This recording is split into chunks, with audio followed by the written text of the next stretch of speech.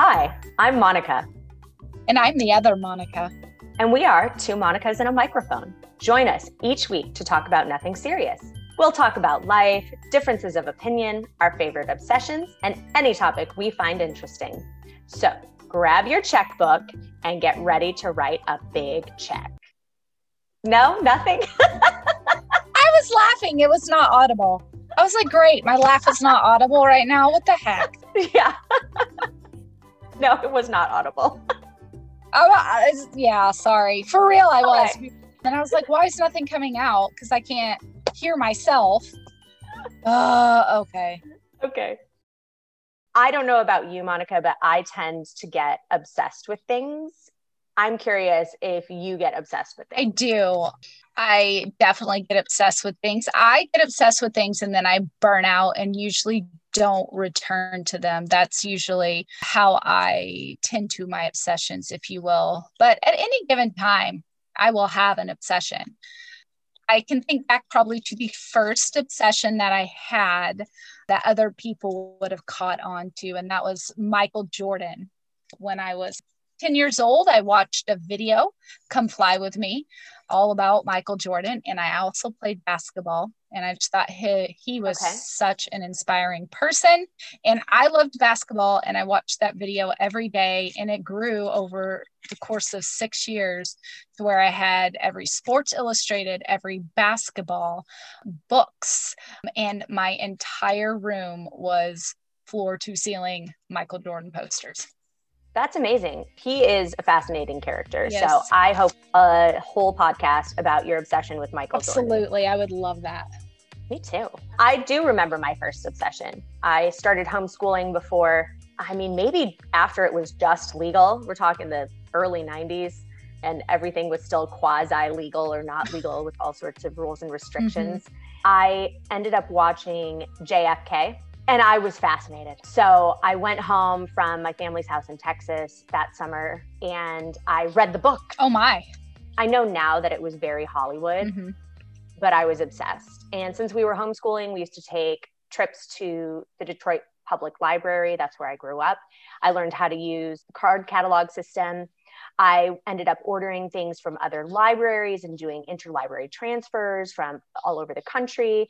I looked at microfiche. I took photos. I took things home. I highlighted.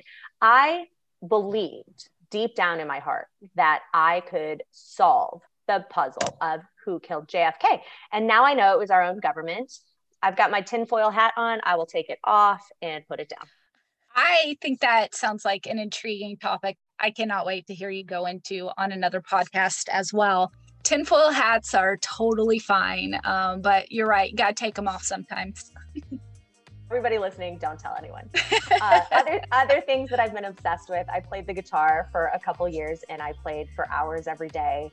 Recent obsessions include orchids, sourdough. I'm an Aquarius, so being a collector is part of the sign. And I've collected everything from tiny shoes to cards with shoes to martini glasses, champagne glasses, wine glasses. I would buy one every place I went to visit. I collect shoes also, like full-size wearable shoes. Yes. But I'm also a woman, so I don't consider myself unique in that aspect. For our inaugural podcast is going to be something that I was obsessed with for just a few weeks. It's trailed on a little bit after that because of the topic. It may contain language for a mature audience. So just be aware of who's listening around you. I was fascinated and obsessed with it, and I hope you will be curious. I know I am. So right now we're going to play you a clip from The Vow, aired on HBO. It's the official trailer, and here we go. If we understood the world and if we understood ourselves, that's worth everything.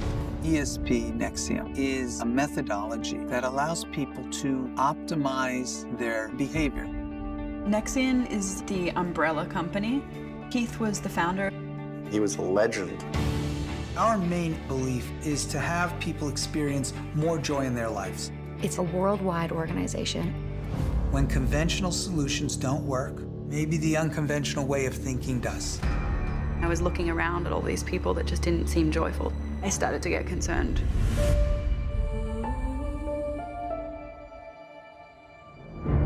There's a secret organization in NXIVM. They sign a lifetime vow of obedience, and they're branding girls. And they're trying to recruit other women to do this. I'm so strong. Like, you'd never be able to do what I just did. I always want to earn my authority. There's a lot of things about the organization. It's just not right. Our commitment is our power. You stay. There's no good way to leave. Ever. I have to expose what's going on. It just has to be stopped. There are a group of people. We're going to the press. We are filing criminal charges. You're branding my wife. Everybody is a blend of good and bad. We're playing some sort of game. Chances are I'm going to win. Nobody joins a cult. They join a good thing. I want to give you a spoiler alert. This podcast will spoil the ending. If you're at all curious about the Vow documentary on HBO, watch it later, but listen to the show. Okay, Monica, I don't really remember. Can you remind me how you started watching The Vow? It kind of just seemed to come out of nowhere when you told me about it. It did. My friend Anne loves true crime like I love true crime all the time. She just asked me one day over text. She said, "Hey, have you seen The Vow?" And I said, "No." She said, "It's true crime, but not gory crime." Mm-hmm. So I was immediately intrigued. There were a few episodes out and I binged them all in one night, I believe. And after that, I watched every single episode on the night it aired or the next day. And I kicked my husband out of the living room. So I got to watch it in peace and really just be, in a sense, horrified because of the story. It's based on the leader. I'm going to refer to him as the villain going forward, Keith Raniere, who began what everyone joining thought was a self-help group called NXIVM, was supposed to bring joy to people. That was the idea, that they were going to help themselves become better people and really bring more joy to their lives and in turn help other people find more joy in their lives. And as you start out the docuseries, you think, okay, well, how bad can that be? It sounds fine. You do notice the documentary and a lot of the footage in it is very focused on Keith Raniere because, let's face it, he's a narcissist. He had himself videotaped and photographed and had meetings videotaped. He designed this organization with another villain, Nancy Saltzman. You can actively see how they work together in order to craft an organization that keeps people in it through achieving different levels, through paying money, lots and lots and lots of money, thousands of dollars per course, per week, in order to advance in those levels, with the idea that if they got high enough, and mind you, by getting high enough, it also means that they are required to bring in new recruits. I'm calling it an organization right now because we haven't gotten into the other aspects of it. So the higher the level you went, the more money you were capable of achieving. And eventually you could own your own center and you could be raking in all the big bucks, helping other people achieve joy. So how does that sound to you, Monica? After listening to you talk and hearing the trailer, I can see how people were drawn to this. I don't really blame them. It sounds great. I feel like it'd be something I would think was really great. I love pouring into other people. I love seeing people grow. But also on the flip side of that, when I listen to the trailer, I would be mindful of anything that was based solely on how you needed to think. And I think that the villain here, Keith, definitely knew what he was doing when he made this. This is just a guess of mine, because if he's a narcissist, that means he's a predator, and he was creating the perfect web to trap victims. And that actually kind of hurts my heart. It hurt my heart by the end of it as well. As I watched the first couple, I realized at one point in my life, I could have been very taken in by this.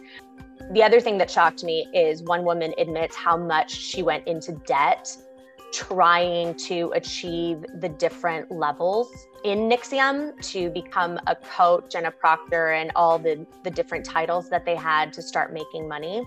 She went $80,000 in debt in a year. She took tons of time off. I could not understand how people were able to take so much time off and have a legitimate job and pay for all of this stuff. And, you know, we're talking hundreds and hundreds of people. So I was shocked that people were just so willing to pay all that money in hopes that they would eventually be making some money. Keith at one point had another company that was a multi-level marketing Ponzi scheme. And this is really no different. The difference is in the guiding principles, and people thought that they were supposed to be imparting joy and improving themselves. One way that Keith was able to get people to buy into that was by using something called NLP, which is neuro-linguistic programming, and it's a mild form of hypnosis. It has to do with the tone that you speak, watching someone's body language, touching people at the right time to impart a somewhat hypnotic message to get them under your control. And Nancy Saltzman, at the time Keith started NXIVM, was the #2 NLP woman in, not just woman, person in the world. So she was very adept at being able to control people, even in a large room, using these techniques. And I just found that very scary, because if you had people in that room that were highly susceptible, then that's how it was able to grow and how he was able to keep people in the organization, even when it wasn't working out for them. Moving to how it turns from I viewed it as an organization to then how I viewed it as a cult. It really came when one of the main characters in the documentary, Bonnie, who ended up married to Mark Vicente, who was Keith's right-hand man, and ended up creating all of the media content, including promotional videos, documenting planning meetings and videos. Mark filmed everything, and most of it was about Keith. I mean, you would not believe they filmed volleyball games. Keith would invite everyone to watch him play volleyball, literally watch him play volleyball with other people. Bizarre. And how can no one tell that guy's a narcissist? I have no idea, but these women, including Allison Mack, do you recognize her name? I do, because she is an actress from one of my most beloved series ever. An obsession of mine, still ongoing, is Smallville. So she would show up just to watch Keith play volleyball and then chat with him for a few minutes after. I think maybe in high school I would have done that for a guy that I had a huge crush on. But we're talking about grown adults. Yes, high school, yes. Mm-hmm. Once I turned even 19, I think I was past that. Bonnie eventually starts seeing a bunch of red flags and decides to leave. At this point, she's married to Mark with Keith's permission and blessing, and Keith performed the ceremony. And she tells Mark that she's going to leave with or without him, because what's going on, what she sees is wrong. That opens Mark's eyes. He starts asking questions and digging and searching. In the digging and searching, his partner and co-founder or co-owner of the center was Sarah Edmonds. They both ran it together. So he started asking her questions, and she admits to him there are things about NXIVM that are dark and deep and secret, and he had no idea. And it all has to do with this subgroup called DOS. Basically, DOS is a master-slave setup designed by Keith, where certain women are selected and sold on the idea of getting closer to Keith or being part of this extra special group. And in order to do that, they have to give collateral. By give collateral, it's something they would be seriously ashamed of, could be blackmailed with, their family could be blackmailed with, or make them extremely angry, hurt. So it was something deeply personal, anything from risky photo to a letter about how much you can't stand your parents or your family, a deep, dark family secret. Allison Mack was one of the first. What do you think about that? That is a little shocking to me that she was one of the first, which means she must have been in that for a long time. Right. I always just associate her as such a bubbly, fun little person, and it's shocking to me that she would want to be subjected to this. And again, hurts my heart, because clearly she was looking for something. She was looking for a connection. She was looking for approval. She was comparing herself to other people. And sure. I just think, that again breaks my heart because I know she had to have been young when she got sucked into that. All of that is true. As you watch the documentary, she is still bright and bubbly, and she does want a connection. As you hear the people who she was master over, you see a different side of her, and she really liked the power, and she liked being in control. So she went from being seduced into this DOS group to actually going from slave to master. Did that happen a lot, or was that unique to her? One of the interesting aspects of how Keith arranged this group is his objective was to have relationships with many of the women in the group.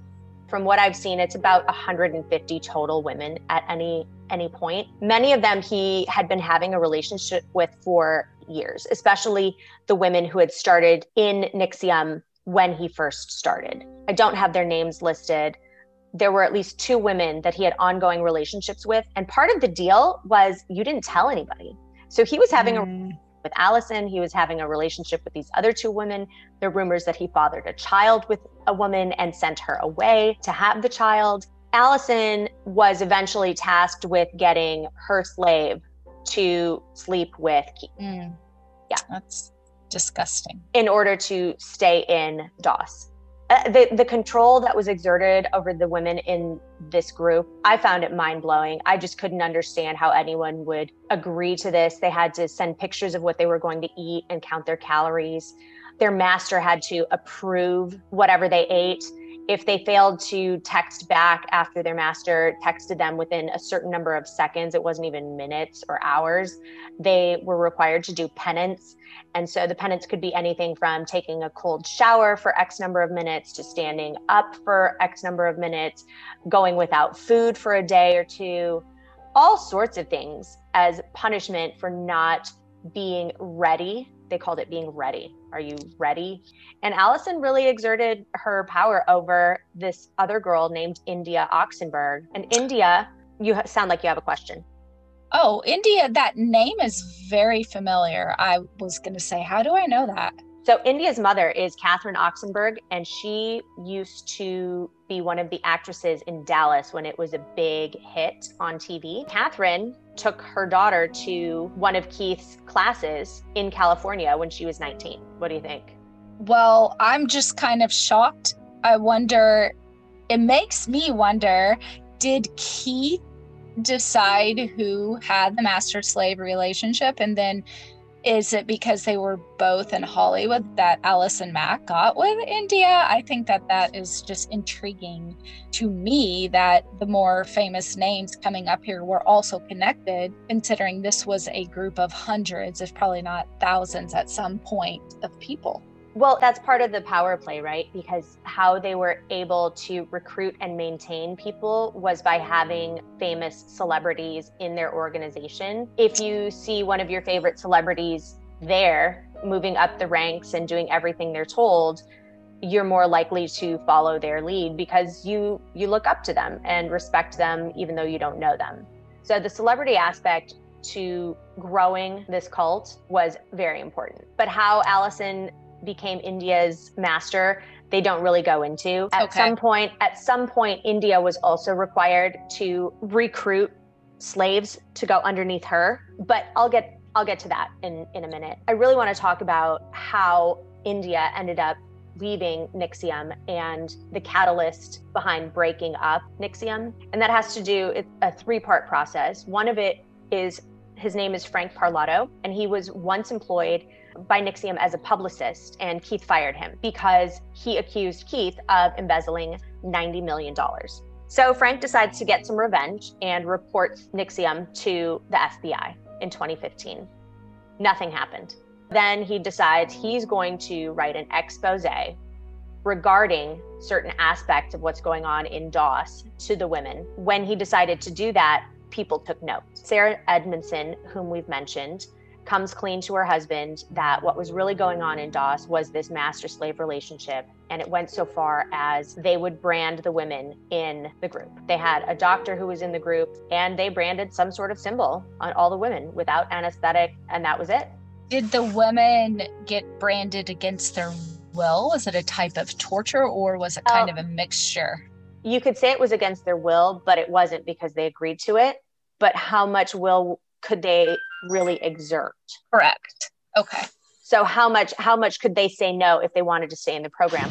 The program or the group already had blackmail material on them. Photos had forced them to do things with Keith sexually against their will, but they were complicit. So yes. it's a very fine line, because no one felt like they could say no. I understand. Frank is a big part of it. Then you bring in Sarah. Bonnie had already opened Mark's eyes, and he was digging deeper.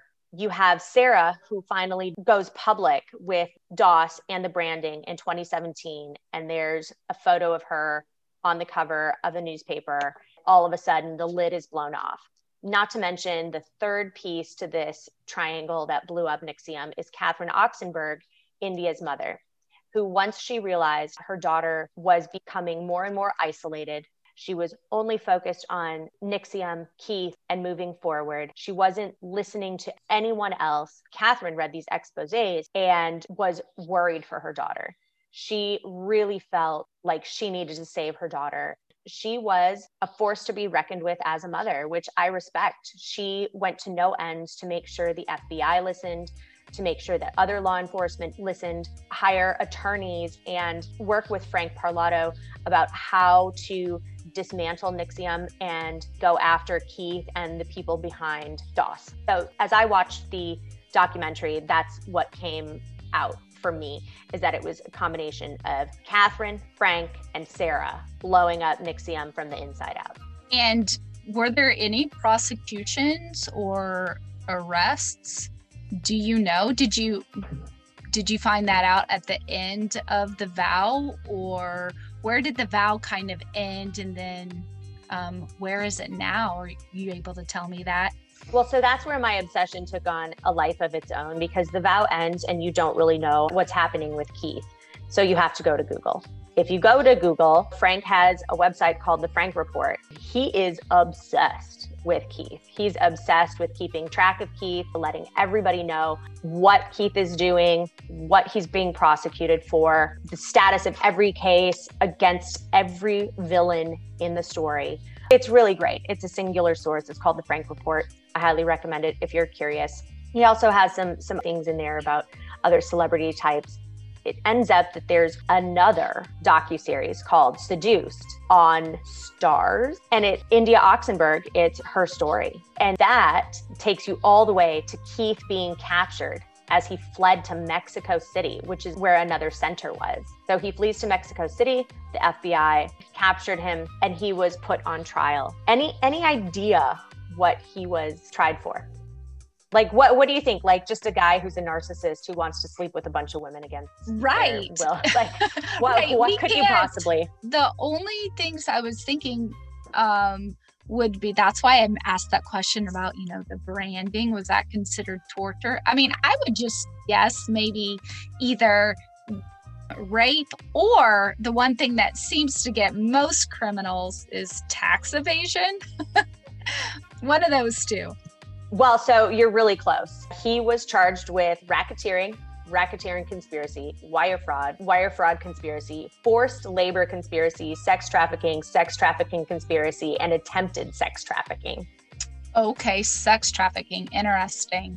All so right. that's where they arrived with the whole DOS. But the racketeering, that's because, he was taking money from people and living a lavish lifestyle, all under the guise of helping. I do have one last question. As you've gone through this, it's just really made me think. Were all of the women involved in NXIVM, were they at risk of being abused, or was this more underground? It was definitely underground, because you had to be invited in, you had to provide the collateral, and you were selected. No one was supposed to talk about it. Again, the women who were having relationships with Keith never told anyone else. Okay. The only way Allison knew India had been asked to do anything with Keith is because Allison was the one asking, at Keith's direction. Let's just put that out there. Right. Okay. The master and all of the puppets. Monica, thank you so much for sharing with us today. And I know that it seems easy to just sit here and talk about a documentary, but you actually take notes and listen. And I appreciate that, because now I don't have to sit down and watch The Vow, even though I was slightly interested in it, and take all that time. And now I know more about it, because I was very intrigued by it because of Alice and Matt. Consider this your clip notes on The Vow, anyone listening. I know you've been wanting to discuss that for a long time, and since it was on the podcast, we hadn't been able to. Monica, do you see any similarities in NXIVM with any other cults? You know, that's a great question. Unfortunately, I'm not an expert, but The Vow does use different experts to point out similarities to other cults. We're probably both familiar with the Branch Davidians. Yes. The Manson family was considered a cult. The most famous one could be Heaven's Gate, and then the People's Temple, which is also called Jonestown, and they all committed suicide. So there are cults that take things to an even further extreme, if you could think of it that way. But there are similarities. There are common traits of cults throughout history, and they're very apparent when you use a little bit of critical thinking. This is a story from The Atlantic. They list 7 signs of being in the cult. We'll have the full length in our show notes. One is opposes critical thinking, isolating members and penalizing members who leave. That was obvious because Bonnie says it was really hard to leave. So does Sarah Edmonds. Isolating members, we see that with India Oxenberg. Emphasizing social doctrines outside of known truths. Their special doctrine was bringing joy and using NLP in order to better themselves. Seeking or demanding inappropriate loyalty to their leaders. That's plainly obvious in NXIVM. Dishonoring family members. Making sure that the person never wanted to be a part of their family again. Crossing moral boundaries is a big one.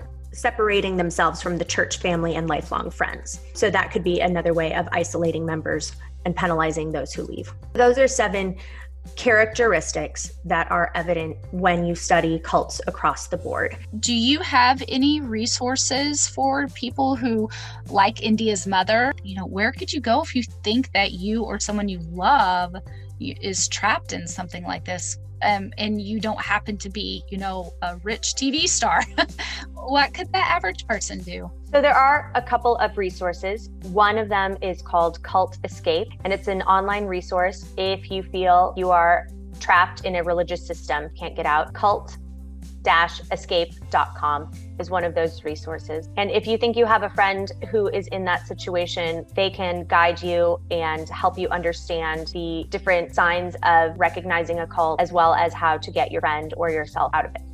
Okay, and I think that we'll have some resources in our show notes as well. Absolutely.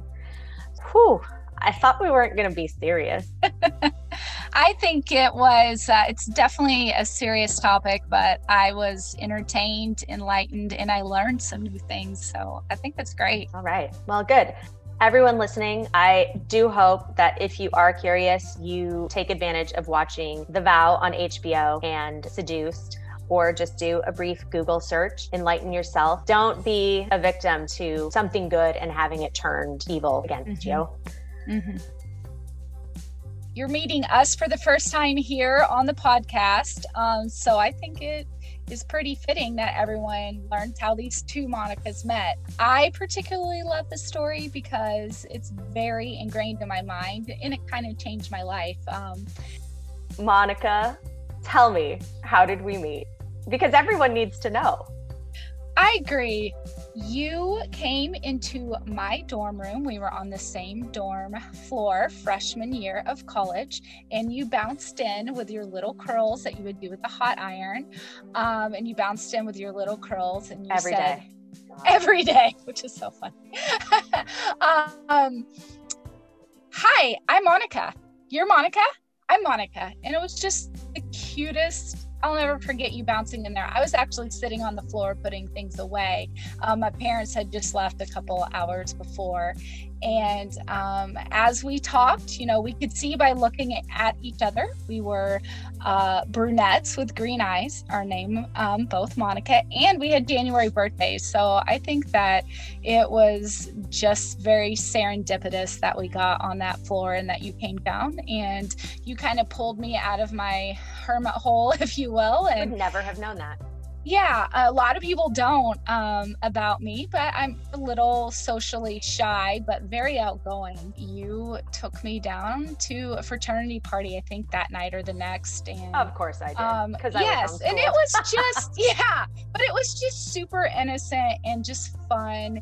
And you really encouraged and pushed me just in a few different social ways throughout the years. And I really appreciate that. And I've always appreciated our friendship. So I'm glad we get to renew it through this podcast. Me too. Hopefully everyone enjoyed that little story. And now that you've gotten to know how we met, you will also enjoy what we have in store for you during the course of our podcast, which is about nothing serious. Seriously. Everybody needs a break. I need a break. I need a break every day, which really opens the door to the question of why did you ask me to do a podcast? I'm so confused. I think I was probably bored. Good reason to start something new. Yeah. Absolutely. And I was listening to a podcast as I was in a current obsession of weaving wall art. You have to tell me more later. Absolutely. And it just made me think, Monica is very smart. I love listening to her talk. I enjoy her. She's entertaining. I think we should do a podcast together. So I just picked up my phone and texted you right away. I think we need to do a podcast. And really, just sometimes when you're hit with something, you just got to run with it. I love that you thought of me, and we hadn't been in touch for a while. I'm going to be on a big ego high. That just made me feel really good. Thank you. Awesome. Well, I love it. I love it. I love pouring into other people. So great. So now that you've told me the story about how we met, it's come back to me. And I do remember seeing your name on the wall. And I was like, Monica. I'm Monica. And I do remember just thinking that we needed to be friends because we're both named Monica. And I didn't really know any other Monicas in my entire lifetime. I hadn't met any other Monicas. So I am personally excited about things to come. I know that this isn't a serious podcast, but of course, sometimes we'll have serious subject matters, but some of the subject matters that we have slated up: vampires, Michael Jordan. Love them. Husbands, we both have a husband. Not shared. We share a name, but not a husband. No, we do not share the same husband. It's not that type of family. No. And then20s from the 90s. Those are just some of the things that we've slated up. I think we have over 20 different. Sourdough, again, I feel like is the subject maybe for when people are looking for something to listen to before they go to bed. I don't know. We might have to ask the listeners if they want to hear 40 minutes about sourdough. Come on. It's riveting. The bubbles. That is, I will have to say, okay, Monica is obsessed with sourdough. She sent me sourdough in a jar randomly. And you asked for it. I did. It wasn't random. Felt random.